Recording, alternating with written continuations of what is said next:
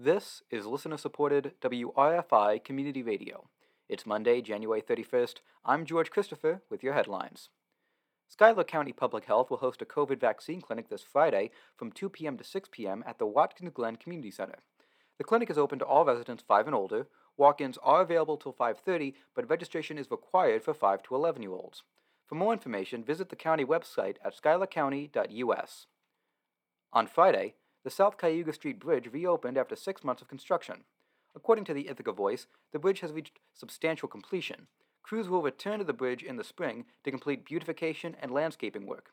No further closures are expected at this time. On Friday, Governor Kathy Hochul extended the state's mask or vaccine mandate for indoor businesses through February 10th. The mandate requires indoor businesses to enforce either a mask or vaccine requirement. According to the Albany Times-Union, the requirement was set to expire tomorrow.